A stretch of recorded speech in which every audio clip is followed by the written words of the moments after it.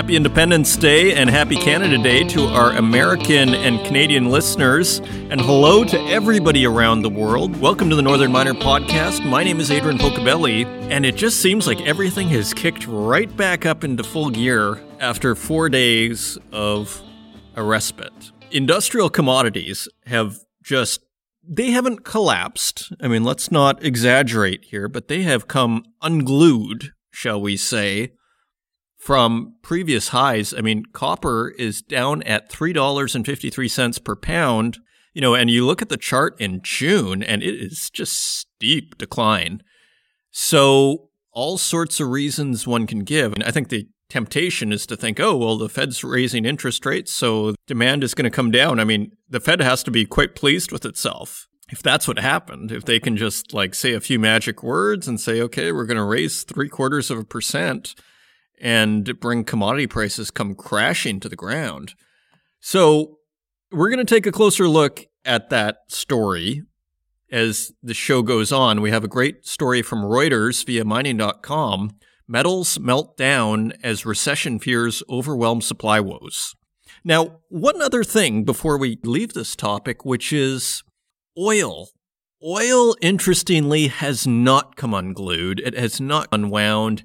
It remains at $110 per barrel for Brent crude and $113 for West Texas Intermediate. So I think we have a very interesting study ahead of us. If oil stays buoyant, what happens to inflation? We have a big inflation print, I believe is coming out on July 13th in the U.S. A lot of market watchers will be watching that. The expectation is that that will be another blowout number, but then maybe over time, particularly as we see commodities coming down, industrial metals in particular coming down, perhaps we will see that inflation number come down in the coming months. And a very interesting dynamic of this whole situation is, what if oil stays high, but other major commodities come crashing down? What happens to inflation? Because obviously commodities are a huge component of inflation. And as we saw, when commodities started to rise in the last year, inflation followed. I assume economists would see commodities as a leading indicator, as the stock market is seen as a leading indicator of the economy. So that's what I'm looking at over here, is this divergence between oil and industrial metals and what that's going to mean for inflation, if anything at all. So coming up on this program, I am very pleased to welcome back Jeffrey Christian, managing partner at CPM Group. It's so great for what I consider one of the top experts in the world on the precious metals markets coming back to give us his read on where we are. And, what's one of the most fascinating parts of the interview, business is booming at CPM Group, and there is a lot of interest in precious metals right now. And so, again, that's part of the reason I want to have him on the program. I think there is a lot of interest in gold right now, and you're not seeing that reflected in price. And we could speculate all day, really, on why that is. But isn't it interesting that there is a lot of interest in gold, but we're not seeing it in the price? And what does that mean? So a very fascinating interview with Jeffrey Christian coming up. And other than that, here locally in Germany, they're offering everybody 300 euros. You are starting to see the first waves of political discontent on these energy prices. I saw it on Twitter yesterday. Nord Stream was trending. Now, we don't know if that's Russian bots or not, which is completely possible, perhaps even plausible. But nevertheless, this was probably completely coincidental, but Nord Stream was trending in the morning, and it was a bunch of people complaining in German about high energy costs. And in the afternoon, it was announced that all German residents would be getting 300 euros to help cover energy costs. And then finally on that, I don't know if you saw that chart yesterday, Bloomberg put out a chart on the German trade surplus and deficit, and it looks like it went into deficit for the first time since 1991, basically since the post-Berlin Wall era.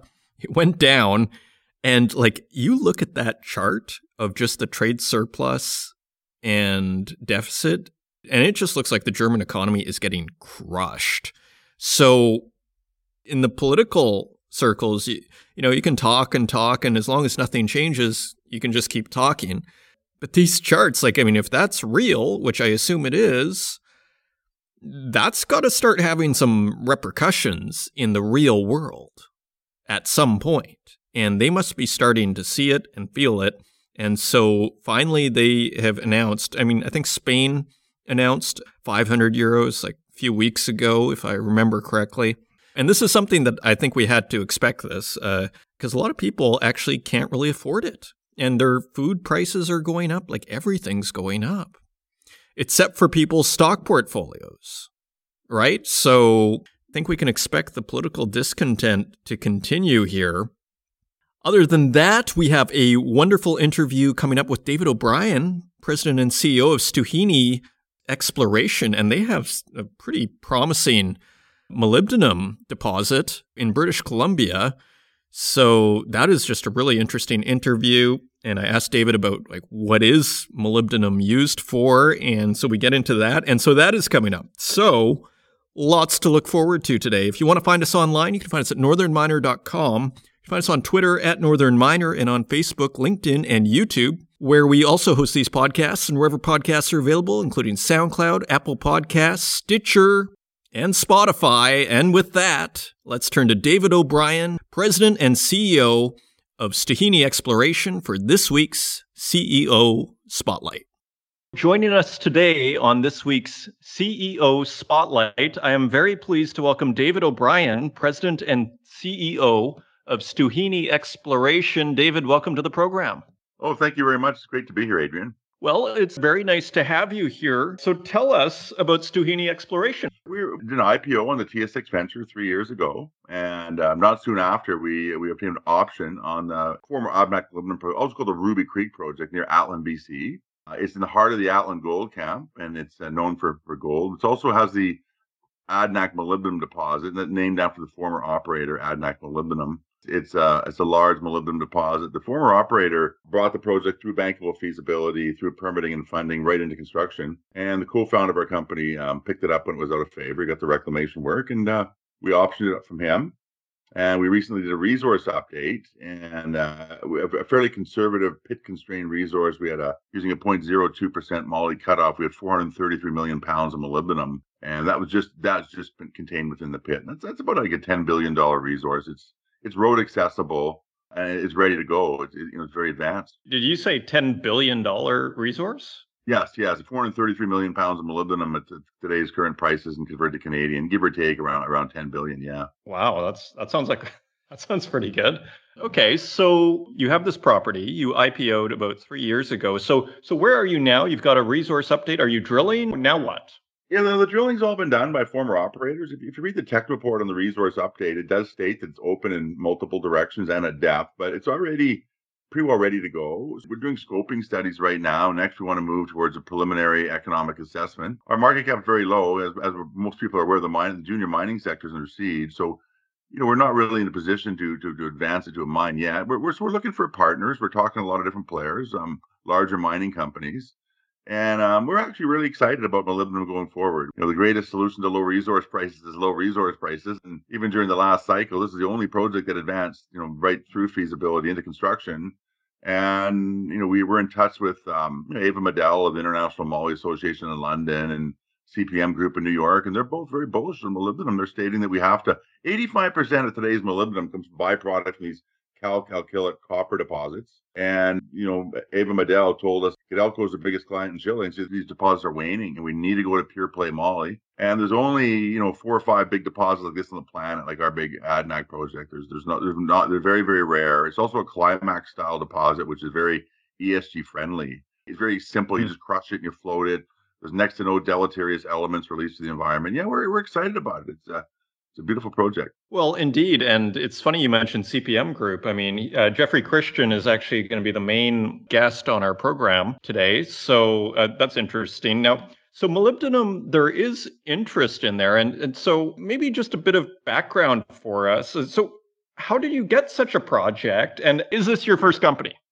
This is my first actually publicly listed company. I've been involved in the junior mining sector for over 35 years. So when I was going through finishing off a university in the late 80s, I was buying, Consolidated Sakine and Prime Resources, which of course the SK Creek deposit. And so I've been involved in the mining sector all my life, just not running it myself. And the co-founder of Tahini is, a longtime fishing buddy of mine, Barry Hanslet. And, I thought we could build an amazing mining company. We're both value investors. We want to buy assets when they're cheap and out of favor. We're both successful private investors. Our like my fly fishing business is best in class. His drilling company is best in class. Barry invented the A5 drill rig, and we've got a lot of business acumen and private sector business acumen. You don't fleece your shareholders or rely on them for dinners and a lifestyle. So I draw $2,000 a month, and I recognize an amazing opportunity to pick this asset up when it was out of favor. And like our other assets, we stake them ourselves. We don't pay for stuff. We do not chase stuff. We buy stuff when it's cheap and out of favor, and generally stake ourselves. And we have access to pretty good deal flow. So that's sort of the acumen of why we built the company the way we did. Yeah, I mean, it sounds pretty amazing. So tell me what the roadmap is then, as far as how do you see this going forward? You mentioned some partnerships, maybe there's interest. What now? I mean, do you take it on the road? Yeah, no, we're obviously we want to get our name out there. We want, why we're using the Northern Miner. We didn't spend a lot of money on marketing the first couple of years, and molybdenum had a pretty big price uptick too. We bought this project back when moly was $7-8 a pound, was out of favor, and was sort of incubating. I guess you'd say we're a good call option on molybdenum, and suddenly, in 2021, moly had a big price up from $8-9 to $20. And that caught us off guard. So Mhm. that's why we did the resource update. But yeah, we're looking for a partner as we move forward. That's our most likely scenario. We're also looking to break the company up. The Ruby Creek tenures is 28,600 hectares, whereby the Molly asset is still permanent. It still has a BC Mines Act permit intact. That's 2,500 hectares. So the remaining 26,000-ish hectares are more. We've got an awful lot of silver. We've got a new discovery called Silver Surprise. We found 16,000 and 14,000 and 12,000 gram showings at surface. We have actually 4 different high priority silver targets. And there's also been intrusion gold discovered in the property. So it's in the heart of the Atlan Gold Camp. The largest old gold camp in Canada is in Atlan, and most of that sits. So we have 7 significant placer creeks on our property. So we'd like to break the company up into a pure play moly company, and then all our other assets, plus our Q project in the Yukon, our Revelstoke Zinc, and our Manitoba Nickel, jettison those off into a spinco. And right now we have 26.1 million shares outstanding. Should also mention myself and Barry Hanslet and Eric Sprott own 40% of the company. We have 43% insider as well. Hmm. So it's fairly tightly held, our shares. That is impressive. And so Ruby Creek is in BC. How is the infrastructure out there? Like, are you close to anything, or is it pretty remote? Tell us a little No, bit we're about kind of where you are, and tell us a bit more about the project. when you leave the town of Atlan, within 14 kilometers you kind of pave road. They spray it, but you do 80 kilometers to the edge of our project. And then it's another 20 kilometers up the hill. The former operator Adnac, they did a $22 million road upgrade. So you can drive a Honda Civic right to the molybdenum deposit. You can take biggest mining equipment. The mine was under construction. They actually built the camp. They brought in a scoop. It's also been through bankable feasibility. So the bulk sample, a lot of the metallurgy, a lot of the heavy lifting's been done. When we move the project back through feasibility again, we believe it'll be quite an inexpensive proposition. So, do you know the price then that this mine is economic at, or where the economics start to really look good? Like you were saying, the last operator, they sold it when molybdenum was at $10, and now it looks pretty good at 20, is what you're saying. Is it somewhere in between there? No, the last operator actually, Molly had a big run up back in the 2002 to 2007 heyday, and all the molybdenum stocks soared. This company had a $250 million market cap and an $800 million credit facility. Here we are sitting at $12 million type of thing. Hmm. We internally believe, 12 to $15 price range of where it becomes economic. Right now, it's above that. So we're pretty excited. Does it have a 49.9 IRR and an NPV 10 of 3.5 billion? No, it doesn't. But it's economic at this point. And also, there's not many comparables. That's another very interesting thing. We really like moly going forward. We need pure play moly deposits. We have one.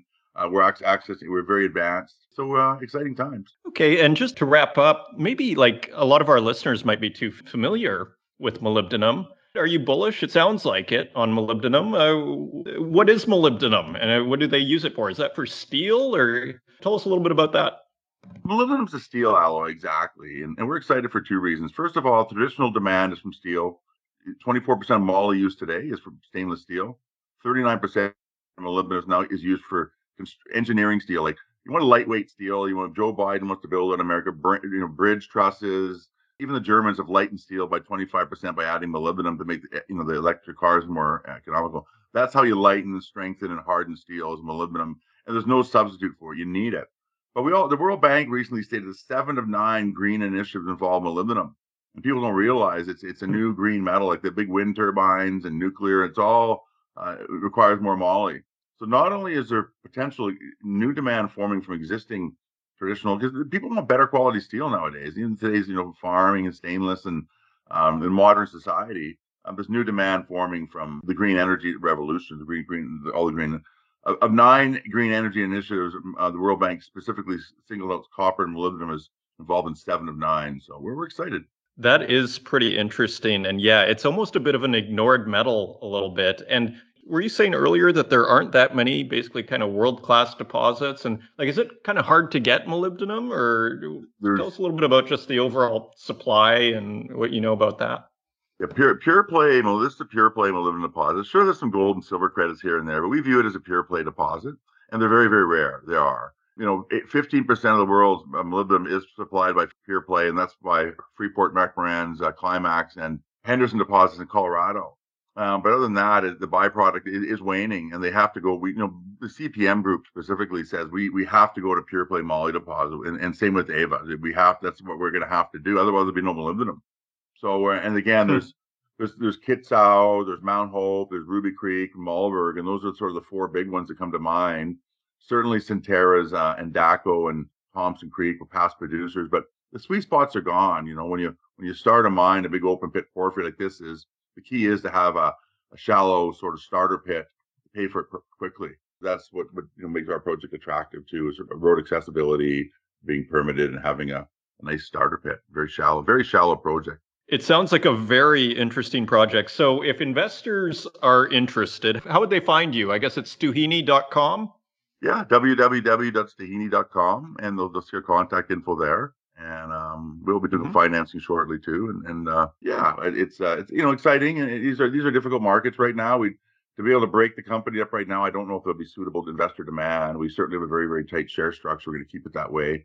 But we're very excited about molybdenum. And like I say, it's very rare to find a teeny little junior mining company with such an advanced asset as this. So it's we're very proud of that. And I'm most proud of my team. I have an amazing technical team behind me, hardworking, bright geological team.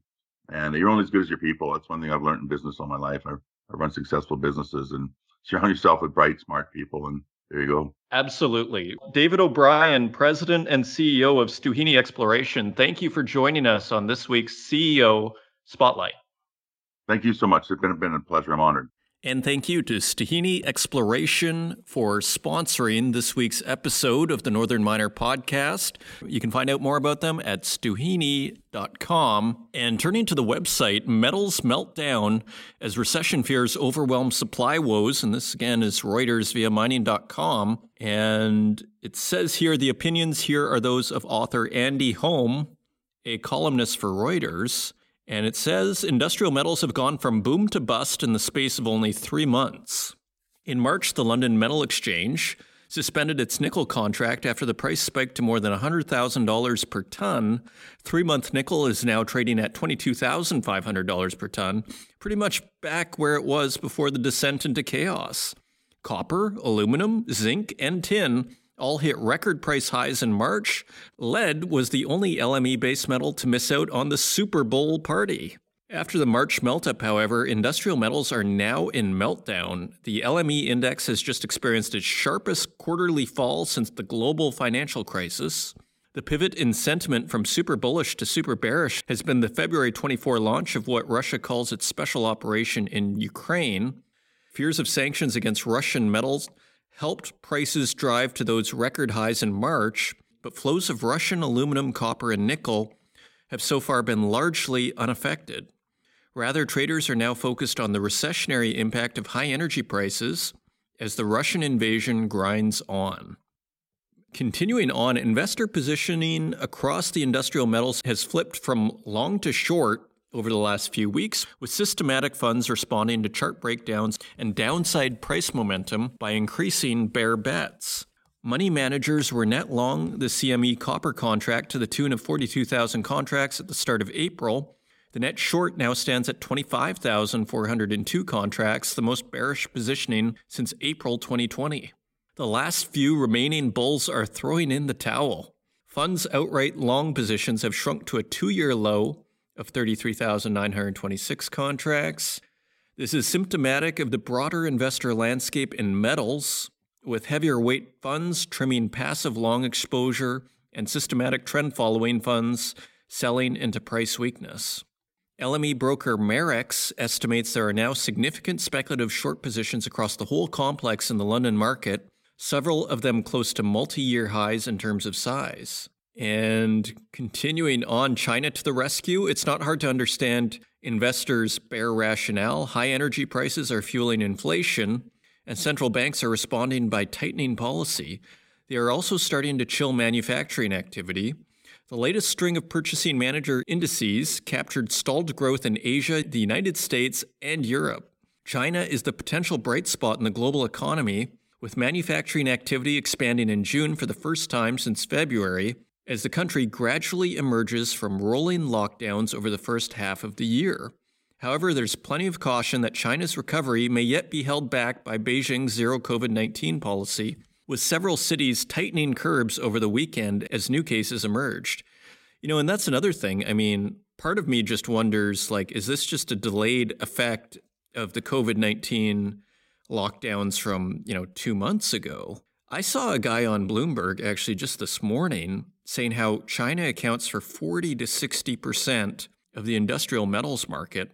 Seems high, but I don't think that's unfathomable. So I guess that would be a serious concern, whatever the case is, the zero COVID-19 policy. Tellingly, Chinese players are themselves playing metals such as copper from the short side. Marex estimates the collective short positioning on the Shanghai Futures Exchange copper contract, expressed as a percentage of open interest, is as high as it's been since 2008.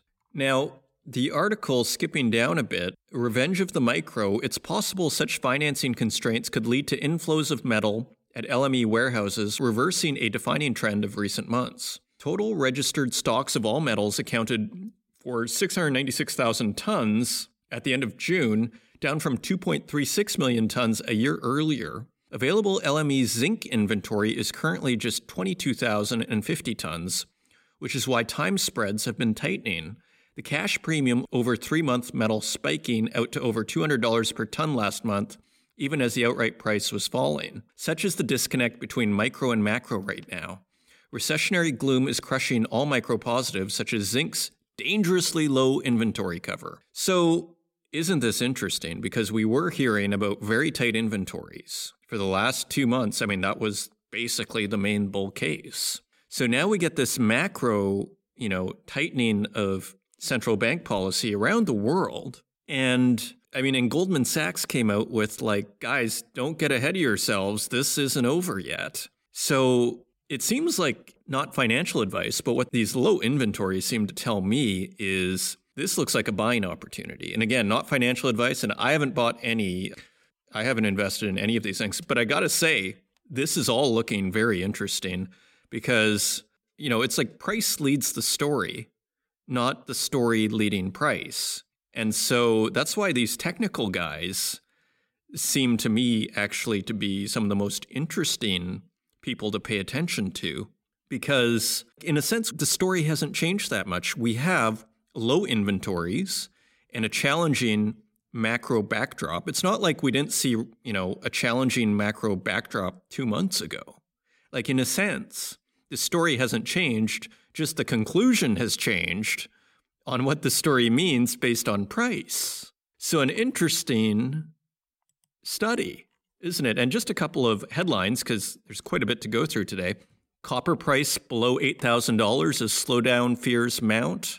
And the copper price dropped to a fresh 17-month low on Monday as renewed lockdowns in China and the prospects of aggressive rate hikes stoked fears of a global economic slowdown, denting demand for metals. Okay, so iron ore price tumbles as China's demand outlook darkens. This by mining.com staff with files from Reuters and just a paragraph here. Iron ore prices tumbled on Monday, weighed by gloomy demand outlook in China. where many steel mills are nursing losses and cutting production. Benchmark 62% iron fines imported into northern China fell 4.41% to $109 per ton. And again, this is at almost $230 per ton last July, and then crashed all the way down to what looks like 50 or 60 December, January, and then rose all the way up to 160. Like, that is, for an industrial metal, that is some serious volatility in iron ore, at least on these Chinese exchanges. Like, wow. So now it's coming back off after peaking, May, June. Continuing on.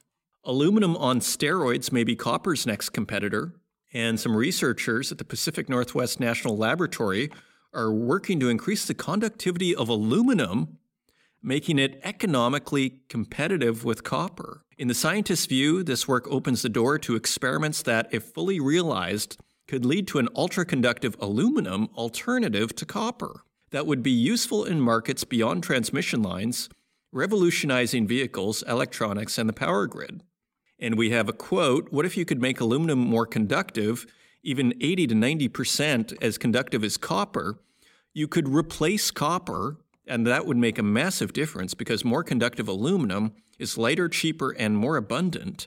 Kirti Kapagantula, PNNL's materials scientist and co-author of the research, said in a media statement, quote, "That's the biggest picture problem that we're trying to solve." So very fascinating article, also on mining.com. Turning to the Northern Miner, we have an exclusive interview with Wyloo by Alicia Hyatt. Post-Noront takeover, Wyloo gets to work on Ring of Fire assets, and anybody in Ontario will know that the Ring of Fire has been a big topic of debate. I think there was a couple of premiers ago, Dalton McGuinty, who was saying it's basically like the oil sands in Alberta, but in Ontario. Wyloo made a big splash last year with its battle against Australian behemoth BHP for control of Ring of Fire Junior Noront resources, and we followed that story very closely. The private Western Australia-based company owned by Australian billionaire Andrew Forrest's Tatarang Investment Group outlined its vision for Noront's high-grade nickel-copper PGM Eagle Nest project early on. The miner plans to build a net-zero mine that would process the nickel in province and create a future metals hub, while awarding $100 million worth of contracts to First Nations-owned businesses and establishing a training and employment center for Northern and Indigenous communities. And most importantly, perhaps, it promised movement on a project that has been stalled by a lack of infrastructure and by disagreement among First Nations on development, invoking Forrest's experience as founder of major iron ore producer Fortescue Metals Group. Quote, 17 years ago, people told me Fortescue's deposits would never be mined because there was no infrastructure to access our projects. We proved those critics totally wrong, and we want to do the same in the Ring of Fire, said Andrew Forrest in a press release last year during the takeover battle for Noront. After emerging victorious from the fierce battle with BHP and closing the acquisition of Noront in April, Wyloo is wasting no time getting to work. And we have a quote from Wyloo CEO Luca Giocavazzi, who says that although these deposits have potential to be mined, the main attraction of Noront's Ring of Fire claims was the exploration potential. Quote, "We love the existing mines, but we thought, wow, these guys have just scratched the surface of the exploration potential here. Exploration-wise, the Ring of Fire must be one of the most exciting packages of ultramafic rocks in a mining-friendly jurisdiction." So there was a real battle on between BHP and Wyloo to get this project, and it sounds like the exploration potential may have been a factor. And scrolling down a bit, for now, nickel's the main focus for us. I think we need to show everyone what a world-class mine looks like before we start to think about the chrome. But the chrome ore bodies are there. They're the best in the Western Hemisphere. It's a critical mineral. It's something that the US and Canada don't have a secure supply of. So this whole interview is a great postscript to that drama that occurred I think it was all of last year. It took 6, 7, 8, 9 months to resolve. And so now you can see what they were thinking. Obviously, they thought the potential was worth fighting BHP for, and they won, which is pretty impressive. I mean, BHP is the world's biggest miner. So there is an in-depth interview there on northernminer.com on what happened and what Wyloo is saying now about its newly acquired Ring of Fire assets and what it plans to do. And finally, Rio Tinto put Star Orion joint venture with Star Diamond on hold. Now, this was another battle because Star felt a little bit taken advantage of by Rio Tinto at one point on this project, as far as I remember. And then they resolved their issue, and now Rio Tinto, like a year later, is walking away. This is by Naimul Karim.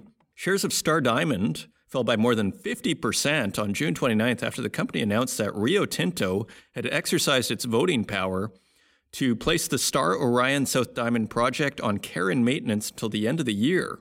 Star Diamond holds a 25% interest in certain Fort à la Corne kimberlites, including the Star Orion South Diamond project, through a joint venture with Rio Tinto.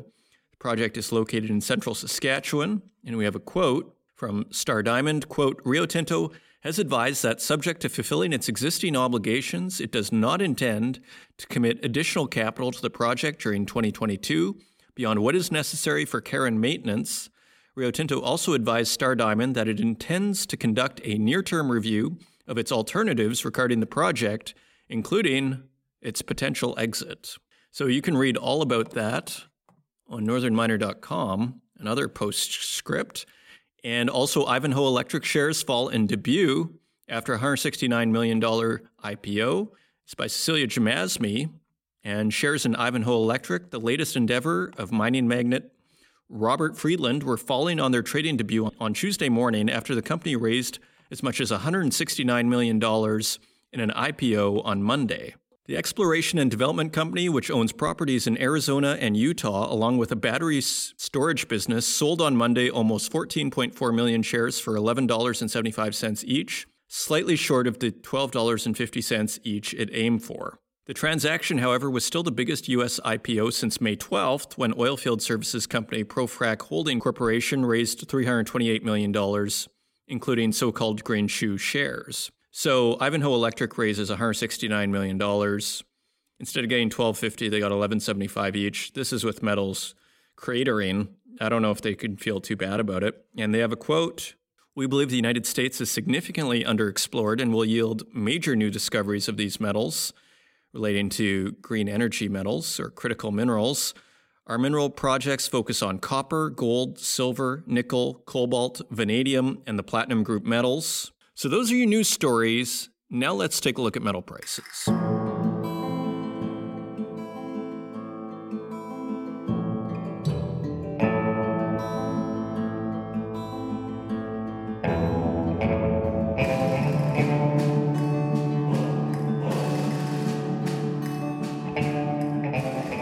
And taking a look at metal prices, just taking a quick look at the 10-year bond, which I always like to contrast with this, back below 3%. So again, it's just like this Independence Day post H1, as the second half begins, you just get the sense there's been a change in a few things. Now the 10-year bond is below 3% at 2.954%.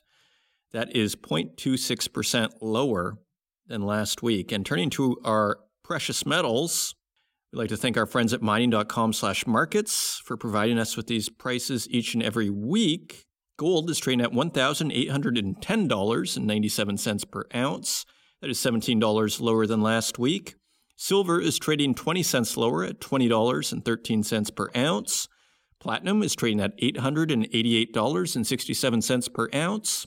That is $29 lower than last week, and palladium is trading at $1,943.30 per ounce. That is $30 higher than last week, so palladium is up. Turning to our industrial metals, copper is trading at $3.62 per pound. That is 14 cents lower than last week. Aluminum is trading 3 cents lower at $1.08 per pound. Lead is trading a penny higher at 87 cents per pound. And nickel is trading at $9.82 per pound. That is 57 cents lower than last week. And tin is trading at $12.25 per pound. That is 89 cents higher than last week. And cobalt is trading at $31.64 per pound. That is 86 cents lower than last week.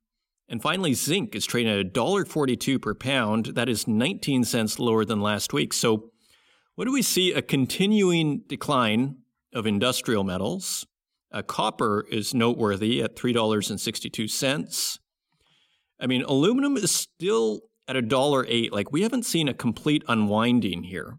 Like 2 years ago, we were at below $3 a pound copper. So it's not like a complete unwinding. On a shorter term basis, we could say that, not on a longer term basis. 2 years ago, we saw $2.20 a pound copper. Aluminum, 2 years ago was at 71 cents. Now it's at $1.08. This is after a pretty substantial drawback up from $1.63, in March. Lead is at 87 cents. That's more or less where it was. I mean, in March is at maybe $1.11. Nickel is at $9.82. I mean, still higher than 2 years ago at around $5, $6, but it's not the $21 from before. Same with tin is the same story. Cobalt just stays steady Eddie. Although 2 years ago, cobalt was actually at $13. So cobalt has actually jumped more than the rest. Just once it jumps, it tends to stay. And zinc is also at $1.42, despite everything. So again, a drawback in the industrial metals. Short term, you could even say devastating. Long term, steady as she goes. Still aiming higher. And precious metals, basically a mixed bag with palladium showing some strength. And those are your metal prices. And coming up, we have CPM Group Managing Partner Jeffrey Christian, and we get his take on the gold market, on the Russian gold export ban, which I was mentioning last week, and I want clarity on. So we got clarity on that, as well as this downward move in commodities, where Jeffrey thinks things are going from here. It's a wonderful interview. I hope you enjoy it, and I will see you on the other side.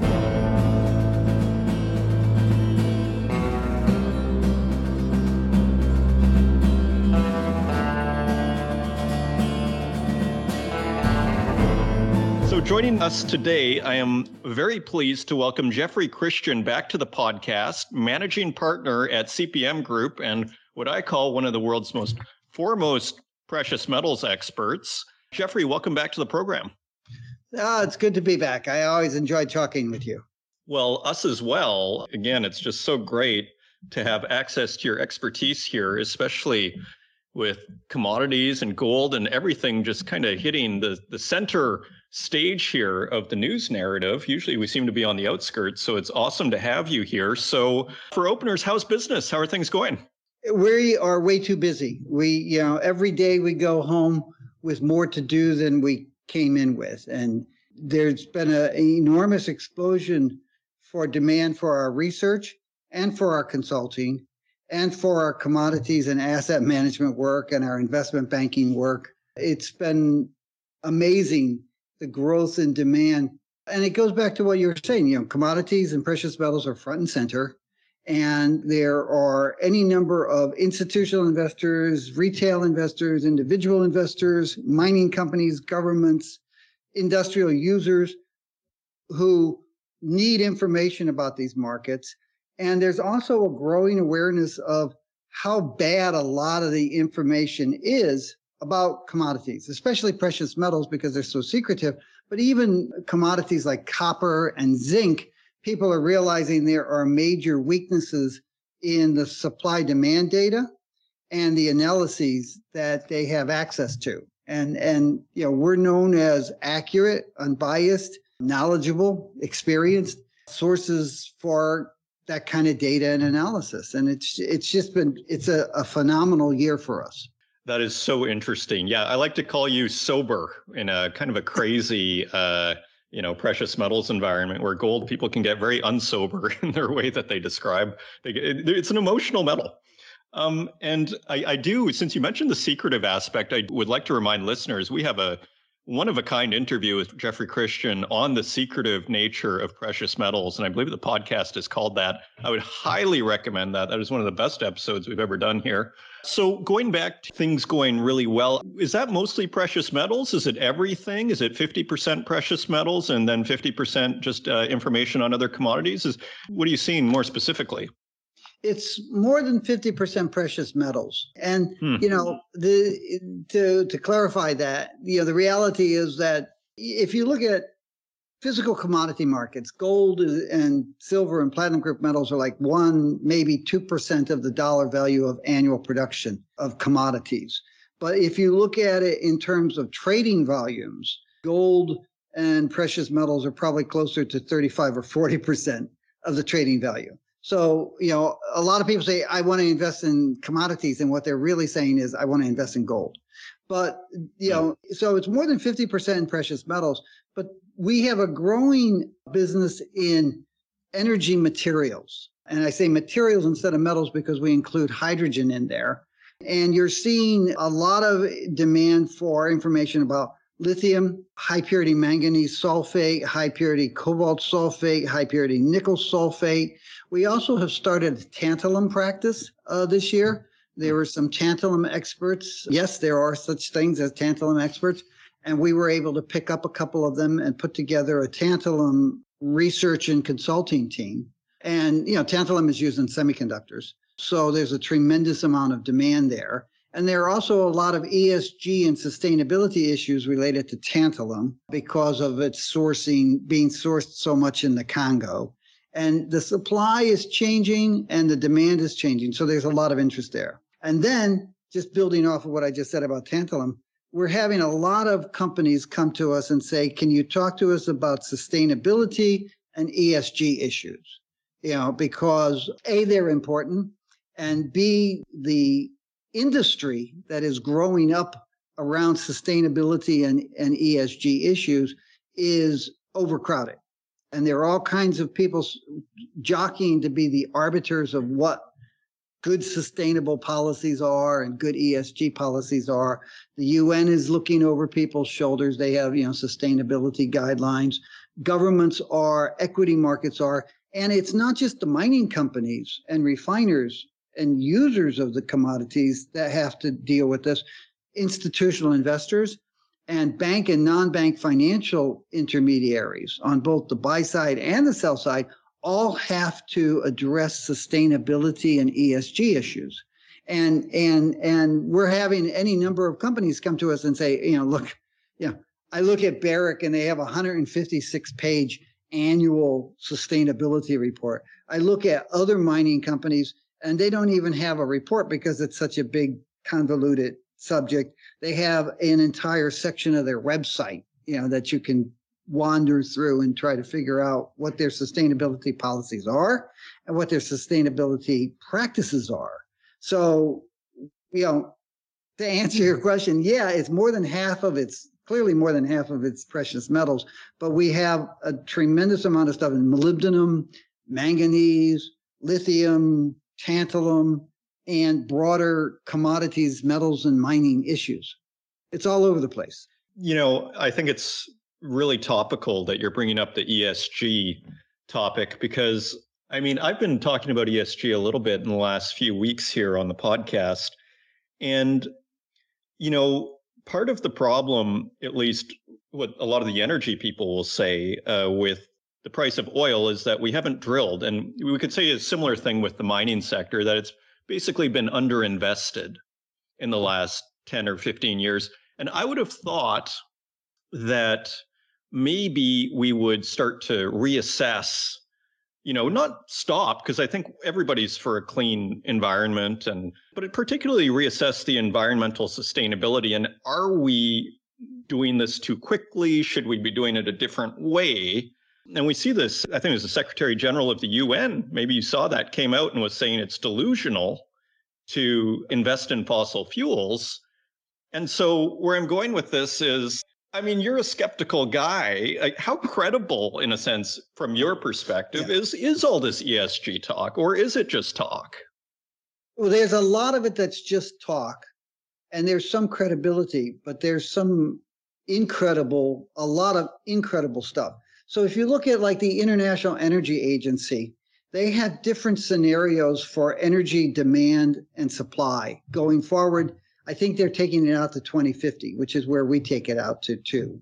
And a lot of people use what they call the SDS scenario, which says, if all of the governments and companies live up to their pledges at the Paris Accord, this is what energy supply and demand is going to look like by 2050. But We don't use that one. We look at it, but we use what they call the steps, which is this is what governments have been doing since the Paris Accord, which is a fraction of what they had promised. And this is the reality that the world is facing. So let's look at it that way. And then, so we use that, you called it skeptical, I think, skeptical or reality based. This is, one of my bosses in the early 80s said, Jeff, we don't forecast, we project. We look at where we are in the world and we project from where we are based on what we can see about the future, because there are too many unknowns about the future. So we project using the steps. And if you look at that, in 2050, oil is still going to be the largest source of energy for the world, for humankind. Natural gas will be the second. All renewables combined will be the third. Coal will be the fourth, having fallen from third place in the early 2040s. And nuclear, which is probably one of the more rational solutions to everything, is flatlining way down at the bottom. Wow. So you just have this massive disconnect between the rhetoric and the reality. And it takes sober or level-headed people. I kind of funny thinking about me as a sober person, but my friends in high school and grades and in grade school and university would be shocked to hear me. I meant metaphorically, not literally, Jeff.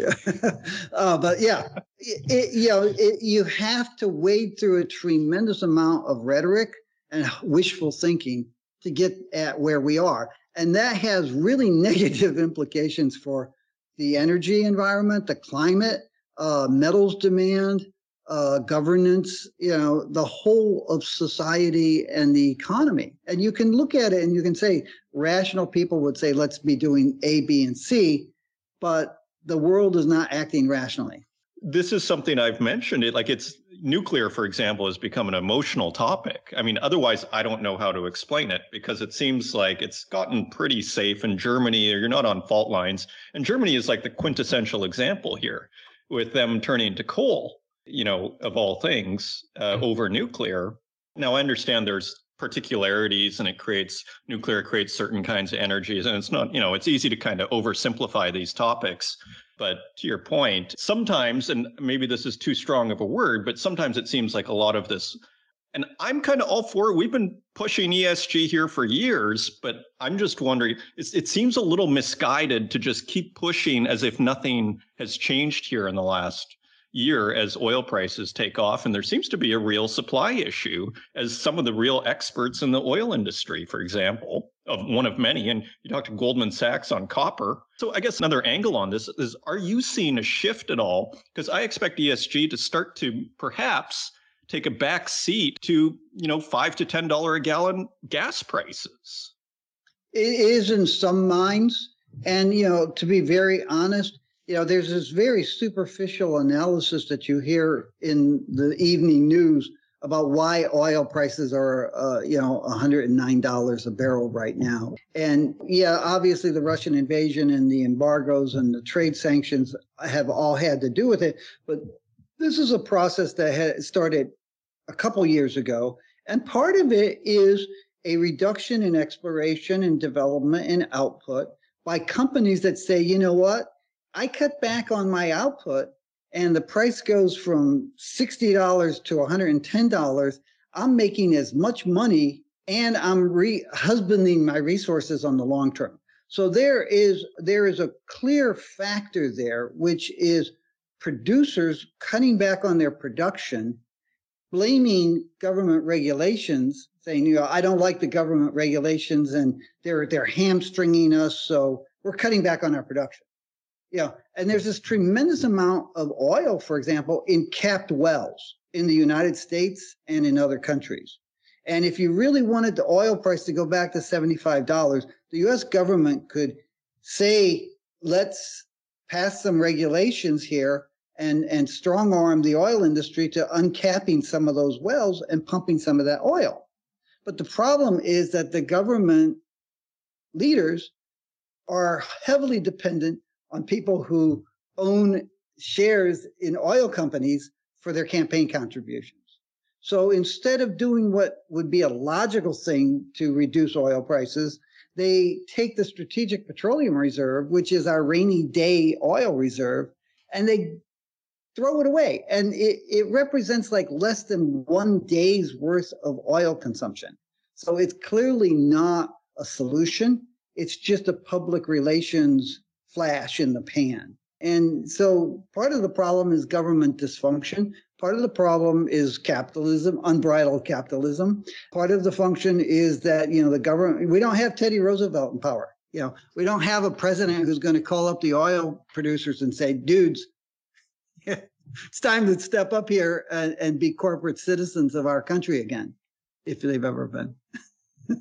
Now, turning back to precious metals, I do have a question for you a couple of questions on gold. And first of all, are central banks buying? And second of all, what did you make of this G7 announcement on, banning Russian exports? Would this make any difference? And I think Russia came out, I saw a report, I don't know if it's true, that they're basically like, if the West doesn't want our gold, we won't sell it to them, kind of nullifying the whole thing. What do you make of this as basically a gold expert?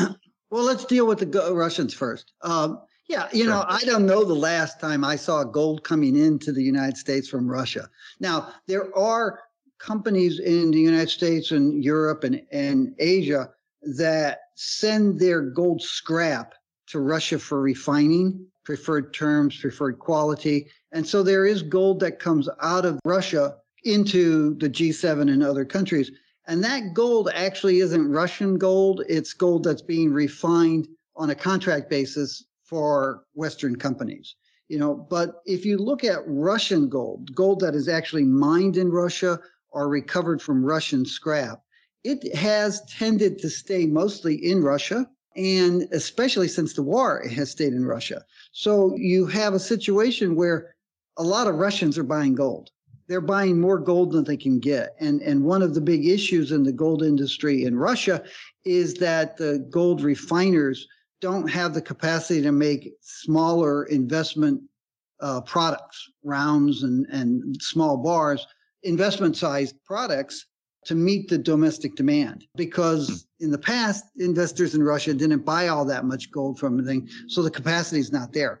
And, so you actually have a scale of things. And, first off, most of the gold being mined and refined in Russia is being bought at a premium to the world prices by Russian investors, people whose banks were closed in February and March and April and others. And then you have the Russian government saying, well, we're going to buy the gold from domestic producers. They're not getting it because, back in March, they suggested for a week. It lasted 1 week where they said, we're going to buy gold at a discount to the market. And from any refiner that wants to sell it to us. And the refiner said, I'm getting a premium from private investors. Why would I take a discount to the central bank? Patriotic duty. Yeah, right. And then there's the G7 governments, so I think that one is pretty much meaningless. It's like, releasing the Strategic Oil Reserve. It's a public relations stunt that, hey, I am going to say that I'm not going to buy Russian gold because I haven't bought Russian gold and it's not a big deal for me. So that's that. Central banks is a different issue. What we saw last year, which was really interesting, was that more central banks were buying gold at a higher price. And we actually saw an increase in central bank purchases. And it wasn't Russia or Kazakhstan or China who have been the big buyers from 2008 to 2015, 2020. It was other central banks. And they were buying around $1,800 an ounce, $1,780, $1,800, $1,820. And then a couple times last year, the price of gold spiked down lower and they bought. So these are central banks that, in the past may not have bought gold, or when they were buying gold, they were bargain hunters. And they said, when the gold price went down to $1,240, $1,180, $1,300, okay, I'll buy gold at those levels. And then the gold price started rising in 2019 and it got up to $2,000. And they said, no, I'm not going to buy. But when the price came off last year from $2,000 to $1,800, $1,780 and even lower, those central banks said, okay, I used to think that 1,1300 was a good bargain price to buy long-term gold holdings. Now I think 1,800 is. So we saw other central banks, new central banks coming in saying, and these aren't banks that are saying, I think the dollar is going to collapse and I got to get out of the dollar. These are banks that are saying, I just don't have that much of my monetary reserves in non-dollar assets. I have 64% or more of my assets, my monetary reserves in the US dollar. So let me buy some euros, let me buy some yen, and let me buy some gold. And that's really what was going on. That has continued into this year at a lower level. So central banks, last year when the price went to $1,700, $1,800, and the price got down to $1,802 this morning. Last year when the price got down to 1,800, central banks said, this is a good low long-term price. Now it's back to 1,800. They're saying, well, maybe I should wait. I might be able to buy it. Our view is you might be able to buy it $50 lower in the next couple months. Some people think that it could go much lower. So you got central banks being a little bit more cautious this year than they were last year. Interesting. And do you think gold is in a bull market? And where do you see it going this year? Do you have a price target? We do have a price target for this year.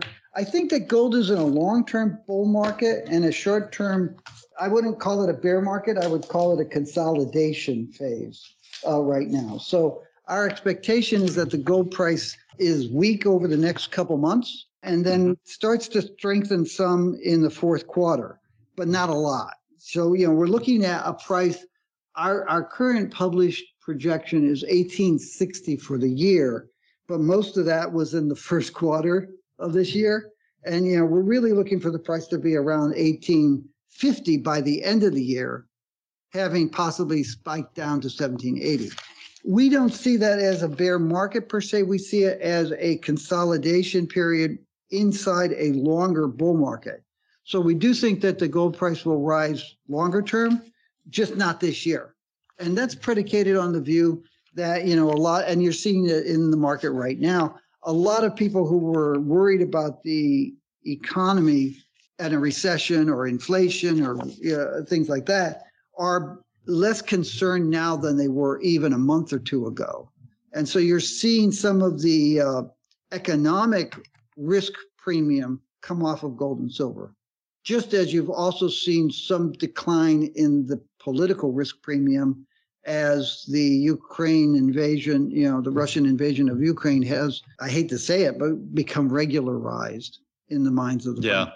It's not pretty to say, but that's kind of exactly. It's been normalized. It's become kind of numb. We're numb to it. Let's just put it that way. Now, conversely, the US dollar index, the US dollar, then do you see it keeping going? I don't know if you guys forecast that, but do you have any takes on the dollar here? Because it seems like it's gone parabolic, which kind of means like, is this thing going to fall over at some point? And at that point, I'd expect gold to maybe perform even better because gold has been keeping up. I mean, people have made the point. Gold's actually done quite well this year in the context of the dollar. Yeah, in context of everything else. It's funny because there's so many people who talk about how why hasn't gold prices risen? And on a quarterly, annual, and annual average basis, gold prices are at record levels, and they rose in anticipation of a lot of this stuff, and they're still high. Our view is not that the dollar continues to rise, but you did have a lot of people who were betting against the dollar. And now they're coming around and saying, well, that may have been a mistake. So, I wouldn't say that it's parabolic, but, you're seeing strength in the dollar. And I expect that strength to continue simply because of the relative economic strength in the United States compared to its other currency counterparts, Europe, Japan, tradable liquid currency markets, the UK. The U.S. is in better shape. The U.S. has some exorbitant privilege, as Giscard d'Estaing said in the 1960s, I guess, when he was Minister of Finance. So I think that the dollar will stay strong, and a lot of the dollar bears are backing away from their bearishness. And before we go, I just want to wrap up with a couple of more things here. So commodities have kind of come off of their previous highs here. They seem to be in a very impressive bull market. Now they've come off, say, in the last month, and fairly dramatically. What's your take here? And maybe, I don't know if you focus on copper in particular on that one, because I think we saw copper's below $4 last I checked. I haven't checked today, but what do you think's going on here? Is this just a pullback and in a sense a buy the dip moment for commodities, or should we be more concerned? I wouldn't be more concerned. My take is that the prices, just for the record, I have copper at $3.71 on the COMEX. So yeah, my take is that there was overly optimistic expectations for commodity prices in the first quarter and parts of last year, which drove a lot of commodity prices higher, and that you're seeing a dissipation of that over enthusiasm. And part of it has to do with, it's amazing the waves that you see. At the beginning of the year, everyone was worried about inflation. And then it was, okay, interest rates are going to rise. And then the Russians said, hey, let me distract you for a while. And then it was, interest rates are going to rise. And interest rates are going to rise so high that you're going to be thrown into a recession. And we did have negative growth, a contraction in the United States in the first quarter. But when you disaggregate the U.S. gross domestic product, most of that weakness represented inventory declines at businesses. And part of that was businesses saying, hey, demand is weaker, so I want to lighten up on my inventories. But another part was supply chain interruption, saying I should be rebuilding my inventories, but I can't get the stuff. That's changing over the last few months. But the financial markets haven't picked up on that so much. They're starting to pick up on it in the last couple of weeks. But they have been saying, oh, we could be thrown into a recession. And, hey, we had negative growth in the first quarter. What's the second quarter going to look like? And we won't know what the first preliminary guesswork on the first quarter or second quarter GDP won't come out until the end of July. But, my guess is that when it comes out, it's going to show some growth because you're seeing inventories recover. You're seeing other factors, other pockets of strength. And I think that what we're seeing over the last couple weeks is an emerging realization that we probably are headed toward a recession, but it may not be this year and it may not even be next year. So you've had investors got very enthusiastic about commodities and they were buying all this stuff hand over fist, and there were supply interruptions which fueled that. Then they said, oh God, we're going into a recession, and they've been selling off commodities. And over the next few months, they probably will pivot back toward a more optimistic economic outlook, and that will create a base for a lot of industrial commodities like copper. Yeah. So, we hear inventories are quite tight. Is that kind of part of what you said there? I'm not sure that copper inventories or many other metal inventories are tight. Actually, our base metals advisory for June is supposed to come out today, and hopefully it will be out sometime next week. And I'll see where we are seeing it. But I think inventories of everything else are tight, and that continues to cause economic issues and concerns. Okay, excellent. And just finally, is there anything that's standing out to you right now that you're paying particular attention to, whether in the commodities market or elsewhere? In a sense, like, what are you checking first thing in the morning these days? What's got your interest? I was traveling with a client of mine 12 years ago on his jet, and we were flying around the world, literally. And the first night out, he said, so what do you check the first thing in the morning, the dollar or gold? And I said, I check gold first and the dollar second. And I check gold because it's important to me career-wise and as an investor. And I check the dollar because looking at the dollar gives you your first warning as to what to expect when you then look at the third thing, which is interest rates.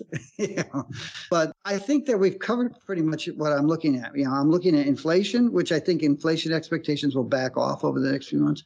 I'm looking at interest rates, which I think will continue to rise, but not so much as to turn off economic growth. I'm looking at revival and growth. And then there's this host of political issues, which are much harder to quantitatively look at. And you have everything from domestic U.S. dysfunction, and it's really scary. It's really scary. I think everybody in America should be required to read a biography of Mussolini, because the man Trump has said, I idolize Mussolini. And, Mussolini took power through his march by organizing a march on Rome, where he had protesters march on the parliament and demand that the king appoint him president. But we also have all sorts of problems in various European countries.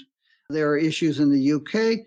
There are issues in a number of other countries that, for political reasons, I don't mention by name, but we all know who they are. And then there's the global problems. And, Russia has done a good job in helping sort of like rejuvenate some international cooperation, but it's also driven home some of the deep divisions that have gone on for decades that remain unresolved in terms of monetary, financial, political, cultural, social imbalances that are out of tune with where we are globally.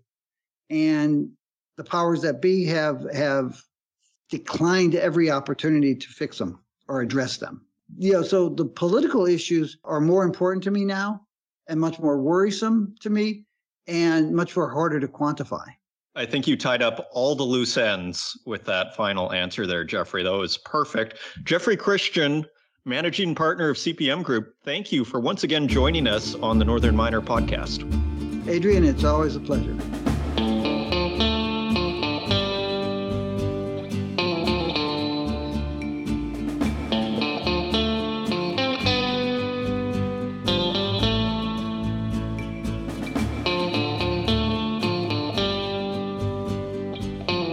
Another fascinating interview from CPM Group managing partner Jeffrey Christian. It's always just full of information, and I love the anecdotes too. That's maybe the best part of these interviews with Jeffrey, so we look forward to doing that again. If you want to help out the podcast, leave us a review in the Apple Podcast directory, share it with your friends, and until next week, take care.